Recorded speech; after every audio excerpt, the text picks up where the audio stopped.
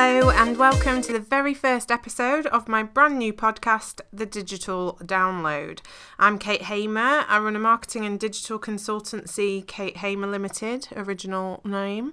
I've worked in large brands like Unilever, Disney and L'Oreal for over 15 years, and a decade of that I've worked in digital. So I really know how hard it can be to keep up to date with the fast-moving world of digital, and I'm hoping this podcast will be useful for you to give you a summary of the past week's news. In future episodes, I'll also be speaking with special guests about broader topics in the industry, and at the end of each show, I'll have a little beginner's guide section for a different topic, so hopefully it will also serve as a good little education tool for you. But I really want this to be your podcast, so do tweet me at Kate Hamer Limited, or you can email kate@katehamer.com with any feedback, with any questions you want me to answer, any topics you'd like me to cover, and be really good to get some two-way engagement, that holy grail of digital communications, to find out what you think of everything. So without further ado, let's get into the events of last week. My favourite kind of infographic was circulating on the internet last week, and that is what happens in a 2016 Internet Minute. So it basically lists out everything that happens in 1 minute online in 2016. I've tweeted the infographic from at Kate Hamer Limited. I'll add it to my website, katehamer.com as well. But some interesting stats in there. In an internet minute, 69,444 hours of Netflix are watched. 20.8 million WhatsApp messages are sent. 347,222 new tweets are posted. 2.4 million Google searches are carried out. And one that was interesting for me is 150 million emails are sent. Now, obviously, email is still a main communication method in a lot of businesses, and so there'll be a lot of emails from that perspective building into that 150 million, but I definitely think there's still scope for emails as part of your marketing mix, and it's something that you can start to look at a bit more in terms of how email can tie in with your social campaigns as well. I think CRM, customer relationship management, is both social and email these days, so there's still plenty of opportunity for that medium of communication. If we go on to Facebook, a few bits of news about Facebook this week. So you might have seen Facebook's safety check. It didn't get the best of presses towards the back end of last year because it was being used, for example, during the terror attacks in Paris. It was an option for people to say, yes, I'm safe, but then when there were Middle Eastern terror attacks and problems, that wasn't always available, and so Facebook were accused of being quite Western biased in terms of the way that they were using this feature. As a result, they have developed it so it can now be activated by the community rather than manually switched on by a Facebook employee. So it's going to be available in 80 different languages, and it's going to be triggered based on local trends created by users. So as conversation happens more around a particular topic, it will trigger it. They're also going to have an additional feature where it will suggest groups for those affected by whatever the problem is. So it might be how to find shelter or food, depending on whatever the event is or disaster is that's happened. So sounds to me like a good development. It's going to be quite algorithm based, and be interesting to see how that works, but hopefully we won't have many disasters in the world for it to have to kick in. But it is a good tool for people to be able to quickly let everyone know that they're safe. You also might have noticed this week on your own Facebook, when you've been on there, that there's been a message from Facebook encouraging people to register to vote for the EU referendum. So it's just a little post, and it's got a link to either share it on your own page or a link to register to vote. So again, I think Facebook is starting to get a bit more involved in terms of what's happening in the world and remind you. I think it can take it a bit far sometimes.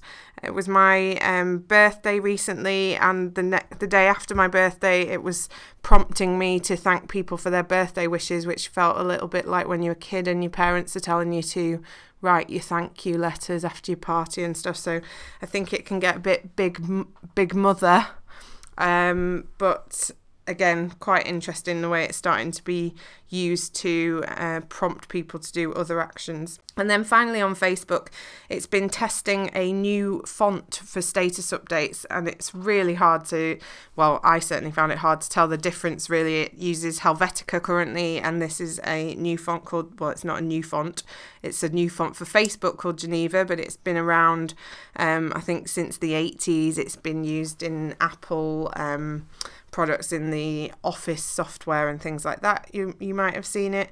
You can barely spot the difference. It's the lowercase a and the uppercase G that make it quite easy to spot, but it seems that it's just a test that they're seeing if that perhaps has any impact in terms of the way Facebook works.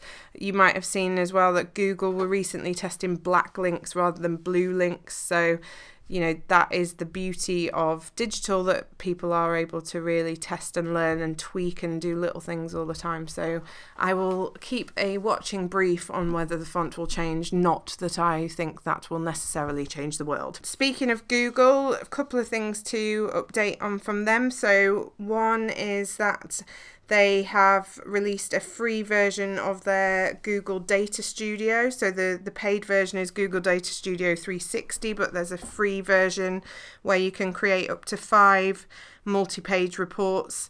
It's only in the US at the moment, but it's quite an interesting tool. It allows you to connect your data from AdWords, analytics, YouTube, big queries, etc., and then visualize that data so that you can gain insights and then share those reports. So I think with the wealth of data that is coming out from all these different digital platforms, that is always a requirement, certainly with clients that I work with, in terms of having a tool where you can easily create dashboards and reports that can be used right throughout your business. So it'll be interesting to see how people start to use that suite. Not in the UK at the moment, but again, I will update on this podcast when it is. Google also this week launched a tool via their Think with Google website where you can evaluate your site on a scale of 1 to 100 in terms of its mobile design and loading speed. Obviously, in the UK, searches on mobile now are greater than searches on desktop, so it's really important from a search perspective that your site is well optimized for mobile. People check their phones more than 150 times a day in the UK, so you really want to make sure that you're right for their phones. And the stat that Google give is that an average user would leave a site if it doesn't load in 3 seconds on a mobile. So with this tool that they've launched, if you go to Think with Google, you can put in the URL of your website and then it will score you and also give you advice on what you need to fix and how you can improve things. There was a bit of comedy around it in that the actual Think with Google site didn't perform that well when you put their URL into the evaluator, which is quite ironic, but I sort of understand that. I think everyone struggles with their own sites when they're trying to do things for clients. That's my excuse anyway when I haven't updated my blog recently and stuff. Instagram, so they are testing new business profiles and analytics at the moment, which I think are really going to be useful. So they're going to be rolling out in the US, Australia and New Zealand in the coming months, and they'll be available in all regions globally by the end of the year. So the key things that they're doing is, from a business profile perspective, you will be able to add a category to say what your business is, a linkable location tag so people can get directions on their phone, a contact button. You'll also have an opportunity to promote your best performing posts. So within the app, if something has performed particularly well that you've posted organically, you can then promote that post. So that would be a bit like the Facebook boost post option that you have on your Facebook pages. The other great thing is the analytics that are going to be coming with this. So within a business profile, there'll be a little chart icon in the right hand corner that you can click on, and that will take you to a whole host of analytics about who your followers are. You'll be able to see their gender, their age, top locations, both country and city. You'll be able to see when they're online, which I think will be really helpful for when you're scheduling content for Instagram. You'll also be able to see impressions, so how many people it was shown to, but also your reach in terms of the number of unique accounts who viewed it. And you'll also be able to see people how many website clicks you've had on the link in your bio, so start to get a lot more insight of what's happening within your account with a business profile. So fingers crossed that will come soon to the UK after US, Australia and New Zealand. One other thing on Instagram, my favourite account of the week that I've discovered this week is at Mom I'm Fine, and that's Mom, M-O-M, the American version. So this is a guy who is travelling and basically posts pictures of whatever he's doing, holding a sign saying Mom I'm Fine, but it's him skydiving, for example, and he's written Mom I'm Fine on his hands, or he's in a alligator enclosure and he's holding the sign Mom I'm Fine. So that I thought was quite a cool account. So check that out. Snapchat, quite a lot of news on Snapchat this week. So they have now passed Twitter in terms of monthly usage. So Twitter has around 140 million users interacting daily with it, and Snapchat now has 150 million users. In the UK, there's 10 million active daily users, so it's the second biggest market behind the US. And according to another piece of research, 40% of teens in the UK are on the platform. So again, quite an interesting one to start to look at from a brand perspective.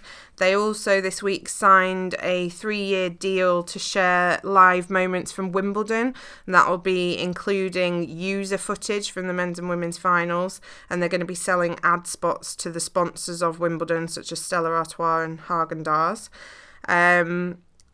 They have also leapfrogged Facebook in terms of their daily video views, so definitely a lot of content is being consumed on that platform. They've just raised $1.8 billion in the last round of funding, so it makes them an estimated value of about $20 billion, so definitely a platform that is here to stay.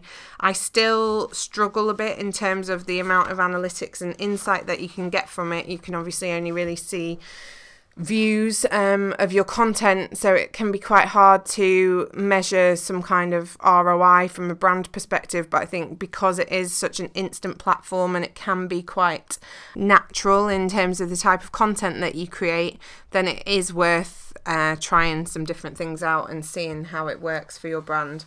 This weekend in the US, L'Oreal did their first filter to promote Infallible Silky Seam eyeliner. So that was L'Oreal Paris, and they designed it in-house, didn't use an agency. That's no real surprise. Obviously, L'Oreal Paris have the Makeup Genius app, which has lots of this sort of technology within it in terms of putting makeup on your face. So absolutely makes sense. They work directly with Snapchat on it. Looking at articles, there was an article in Adweek talking about it. Snapchat filters in terms of what it costs a brand. You're looking at between sort of $450,000 to $750,000. So it's a huge investment for a 24-hour piece of activity. But there was an example of Taco Bell and their Cinco de Mayo campaign where it was seen 224 million times in 24 hours. So you're clearly getting a lot of views. I know Cadbury's have been doing some stuff recently, testing, trying out things with their crunchy filters. And again, it's a really good way to target this younger audience in a fun way and get your brand in front of them. On to Twitter. So the Champions League final was last weekend and 9 million tweets were posted around that. So again, although Twitter might not have the same volume of users as Snapchat, I think the interesting thing about the Twitter platform is that you can really start to target different audiences. The link with TV watching habits and the way that you can communicate with people on that level is really interesting, I think. Ronaldo's penalty was the most tweeted moment, and that peaked at 167,000 tweets per minute. So a lot of content going out around that match, you know what I mean. And then some other changes that are going to be rolling out on Twitter over the coming months, which were actually talked about prior to last week, but seeing as this is the first podcast, I thought I'd bring you up to speed on the latest developments. So a few different things. One is that media attachments are no longer going to count as part of your characters within your tweet. So obviously you've got 140 characters for your tweet, and if you were adding an image in the past, or a poll, or a GIF or photo or whatever it might be, or a video, that would take up some of your space, but that isn't the case anymore. So that will roll out gradually into people's accounts, but I think that's a really positive development. I know there's been debates in the past where people have sort of worried about if the character limit were to be extended, that would maybe make Twitter not what Twitter is, and that it's all about the 140 characters. But I think adding an image is fine. Some people will obviously write essays as an image and attach that, but at least it's not pushing everything down your feed and making your feed really long. Other changes are that you'll be able to retweet yourself or quote tweet yourself, which again would be useful, especially if you have perhaps posted a link to a particularly good piece of content on your website and you want to post it again. You can kind of update your comment and say, now see it here, or here is an additional thought that we've had on the topic, or whatever it might be. In terms of when you reply to a tweet, the @ handles are no longer going to count to the character count either. So that will mean, especially if you're talking to a whole group of people in a conversation, that's not going to eat into your character count. So again, that's really good. And then another change is, at the moment, and I'm not sure that everybody necessarily realises that this is the case currently anyway, but if you were writing and wanting to use an @ handle at the start of something, so if you wanted to say at Victoria Beckham's new fashion collection looks amazing, if you started the tweet with at Victoria Beckham, only people who followed you and Victoria Beckham would see that tweet, because it's to her. But what people used to do is put a full stop before that, and then it would mean that all of your followers would see it. That is no longer going to be necessary, because now new tweets that begin with a username will actually go to all of your followers. Now, once you start to reply to tweets, they won't be seen by all of your followers. So you don't need to worry that people are going to see your entire conversations. And if you didn't want people to see even the first conversation, you could obviously either reply to a previous tweet that they'd sent you in the past, or there's still direct message as well as an option. But it would mean that everyone will see posts when you first put the @ in. From a customer service perspective, you don't need to worry about that, because when you're replying to a customer, that counts as a reply, and so obviously it won't show to everyone. So that's a roundup of the main platforms news for this week. A few other bits of news that will be interesting for you, hopefully. Emojis. So 72 new emojis are going to be added to the Unicode standard in June. It fascinates me how they must decide what 72 are needed. I remember a time when it used to be new words getting into the dictionary that we talked about, and now it's all about the emojis. But there's a whole range that are coming out. There's one for ruffle, as in roll on the floor laughing. There's one for a shrug. I mean, that doesn't, to me, sound like much of a conversation if people are wanting a shrug to be able to say back to people, but there we go. Pinocchio lying face, that could be quite interesting. As a Sheffield Wednesday fan, I'm quite glad that there will be an owl. there's going to be a face with a cowboy hat. One that I am actually quite excited about is a fingers crossed emoji, because I do always find it a bit tricky when someone's telling me they've got a job interview or whatever, and you sort of have to send a thumbs up or a shamrock or a 4-leaf clover or whatever. What else is there going to be? A selfie emoji where there's a raised arm with a phone in its hand. There's more foods coming. There's a croissant, there's a baguette, there's an egg, some more animals. There's a whiskey glass for when the beer and the Cosmopolitan and the bottle of champagne aren't enough. Some more sports coming in. Obviously, I think they'll be thinking about the Olympics there. There's a water polo one, gold, silver and bronze medals. So a whole range coming, 72, which will be new in your emoji keyboard soon. And that's also raised a bit of a conversation around the diversity of emojis. So Facebook, looking at their own ones on their platform, have tried to better reflect skin tones. They've added some more women in particular job roles. Google are also trying to highlight more diversity of women's careers. So there's a real focus around that as well. I think the big thing for me that I would like someone to develop is a search function, because going back to the start of the show, we were talking about what happens in an internet minute. I would love to know how many searches in an internet minute happen where people are trying to find an emoji. I'm sure there used to be a search functionality on clip art. I think they should get a similar thing for emojis as well. A few other things from the digital industry. So Salesforce are going to be buying Demandware for $2.8 billion. It's expected to complete by the end of July. So Salesforce is obviously a cloud-based software where you can manage your sales leads, but by buying Demandware, which is a commerce platform, then it means that they'll really be able to offer that whole kind of sales solution. So their CEO, Mark Benioff, said that with Demandware, Salesforce will be well positioned to deliver the future of commerce as part of our customer success platform and create yet another billion-dollar cloud. In terms of different brands and how they're using digital at the moment, a few interesting stories in the news this week. Pernod Ricard has launched its first brand-led e-commerce venture with the Malibu Rum Shop. And they're selling Malibu branded products like barbecue buckets, glasses, t-shirts, picnic sets. And they've actually launched this in response to requests from customers on social media for branded merchandise.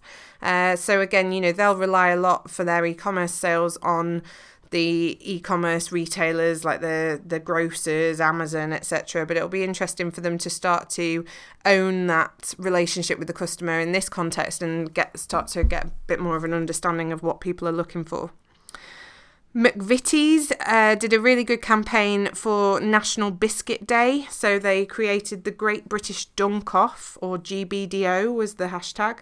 And they created a visual showing how many times each of their biscuits can be dunked. Apparently a dunk is 4 seconds. I think I probably don't dunk for the standard dunking time, but I was quite surprised that they reckon a ginger nut can only be dunked twice. And I tweeted that out from my business account, and they did reply saying, why don't you have a go and see what you can do, which is great customer engagement.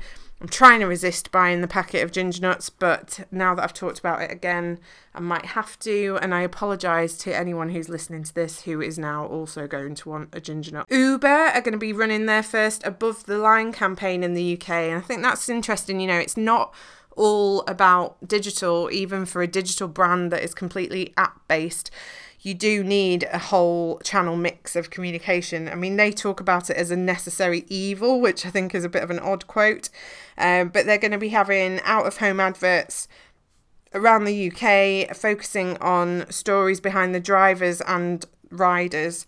They're also going to have some radio ads and a selfie campaign on social media where they're going to encourage people to share their own stories. So it will be, especially from the drivers, about why the drivers work for Uber, what they want to do in their lives, that kind of thing, which obviously to an extent they'll be trying to improve any bad brand perception that has been about in the past few months with some of the stories that have gone around about Uber. One stat that was quite interesting on that is apparently in London alone, 30,000 people download Uber and order a car for the first time every week. So it is a rapidly growing app. Baileys are going to be launching the first ever soap opera to play out on Instagram's new video carousel. And it's around when coffee met Baileys. So they're really focusing on wanting to build that combination between coffee and Baileys.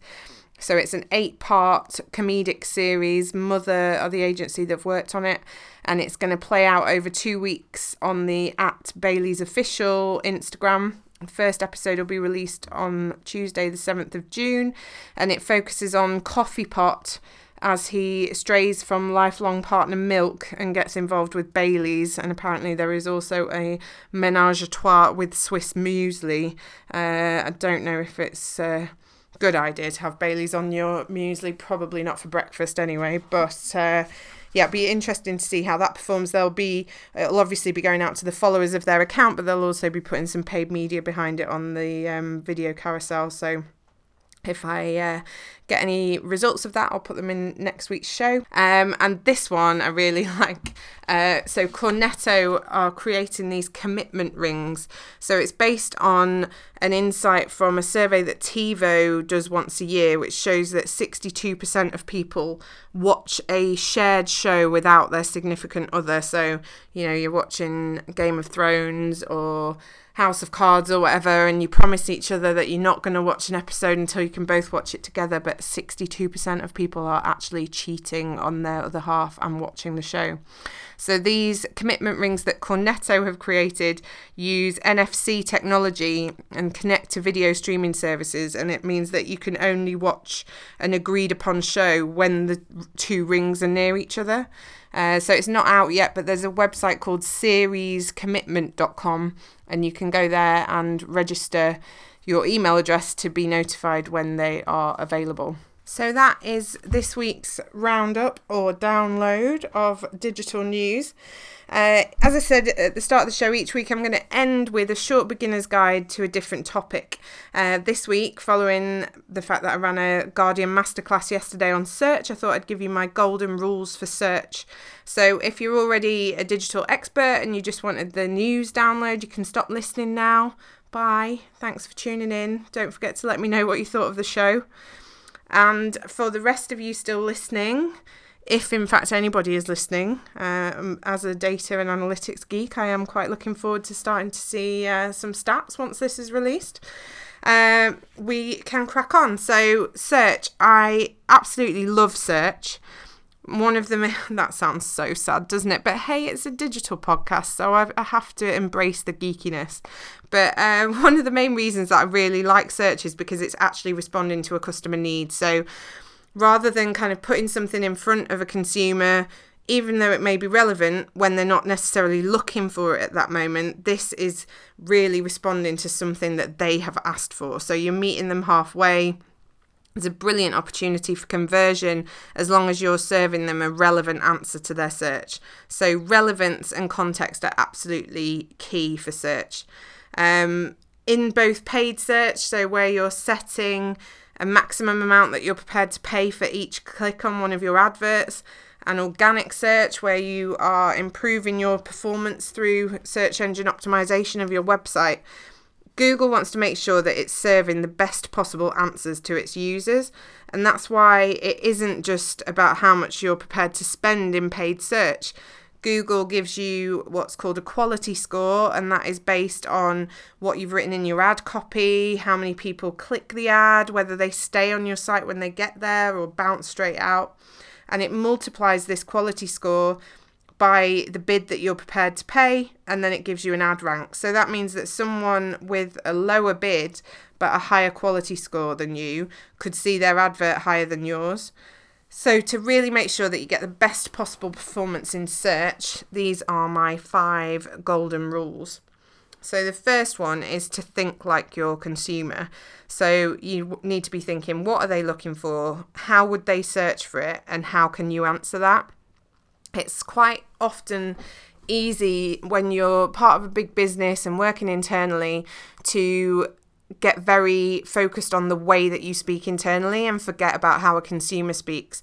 So I've had instances, for example, when I worked at Disney, where I think we were calling Baby Grows bodysuits because it was the American name and it's obviously an American company and it came over, but actually nobody searches that in terms of a UK parent. They'd search for Baby Grow. So you need to be making sure that you're using the language of your consumer. Same in beauty brands, internally in those brands you might call it cosmetics, but actually consumers call it makeup. So then the next thing is that you need to have a mobile mindset. So as I said earlier, today's show, searches are higher on mobile than they are on desktop.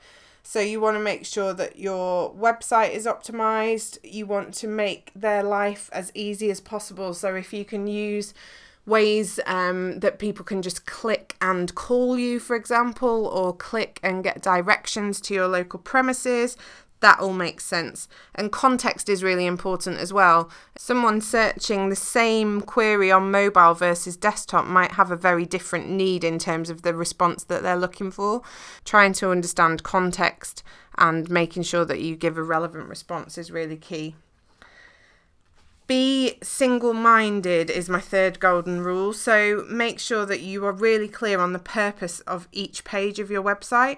If you could look at 3 different pages on your site and think, well, all of those I could describe in the same way, then you probably don't need those 3 pages. You want to make sure that there is a real purpose and that someone landing on that page is going to get a particular experience. The 4th rule is to maximize either your meta description or your ad copy. So these are the bits that show as the little paragraph of copy that is what makes people decide whether they want to click through to your site or not. I like to think of them like the back of a book. When you're looking in a bookshop and you're trying to decide whether you want to read a particular book, you read the back and see if it appeals. That's what people are going to be doing when they're looking either at your ad copy in a paid search ad or at the snippet of description of your site in an organic result. So really invest some time in writing those and make sure that they appeal as much as possible. And the 5th rule is to hang out with the right crowd. So your reputation with Google is also going to be based on who you hang around with. So you want to make sure that any links coming into your site are natural and make sense and they're coming there from reputable sites. If ever you look at the links coming into your site and there are links that you don't want to be associated with, then you can go into Webmaster Tools and select an option to disavow the links and tell Google they're nothing to do with you and you don't want to be associated. But in terms of link building work that you do, you want to really make sure that it's relevant sites that have got a good reputation themselves. So that is a whistle-stop 5 golden rules for search. Thank you very much for listening to the Digital Download. I really hope that you have found it useful. Do let me know, tweet me at Kate Hamer Limited or email kate@katehamer.com, and I will be back with more news from the digital industry next week. Thanks, bye.